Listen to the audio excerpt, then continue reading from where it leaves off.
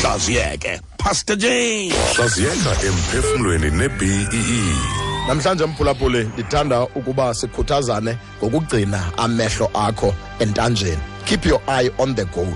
Noba kwenzeka ntoni na, ukuze ufike apho ububhalele khona, kufuneka uqinisekise into kwamehlo akho uwagcine pha kwi-goal, uwagcine pha esiphelweni. Now, apha ke ebomini ndiqaphele into kokuba zikhona izinto ezifunayo ukukuphazamisa.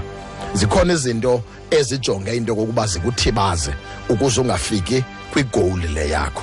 Ndingumuntu othandayo ukujima, ndingumuntu ovukayo abaleke emfondweni ndizilolonge nasejimini. Ndaqaphela nto uba njengoba sibaleka kukhona izinto ezimane zikhonkotha apha endleleni zikukhonkothe. Uqala kwam le ndlela endibaleka kuyo ndandidla ngokothuka xa zikhonkotha.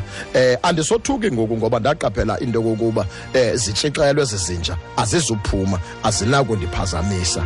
Mphulaphuli ke ixesha elininzi abantu abaninzi baye baphazamiseke endleleni yabo ngokokuba kwanja ekhonkothayo kwanto ebakhwebayo bayema bayihoye balibale kuthetha nayo bayiyayo kuyingxolisa. Njeba ndibaleka ziyakhonkotha izinja zaphaya eLorraine, andibe ndijika ndisithi njandini sundikhonkotha ndithi kwatsha kwacima kwathini. Into endiyenzayo njeba zikhonkotha ziyandikhuthaza, zindenza ndikhumbule into kokuba ndisesendleleni, ndazixelela into kokuba ingxolo evakalayo ayizundithibaza. Amehlo am akula 5 kilometers endimjongileyo kwisiphelo sakhe. Nawe mphulaphule ndifuna ukukhuthaza, zininzi izinto mhlawumbi ozilebazise ngazo, abantu abakuphazamisayo, abantu abakwekwayo. Namhlanje ndifuna ukukhuthaza into kokuba don't waste your energy, suchitha amandla akho ulaqaza. Gcina amehlo akho kwinjongo, ujonge phi, ubheka phi, fika apho ubhalele khona. Waso bathi ibili emphefumlweni kwi-BEE.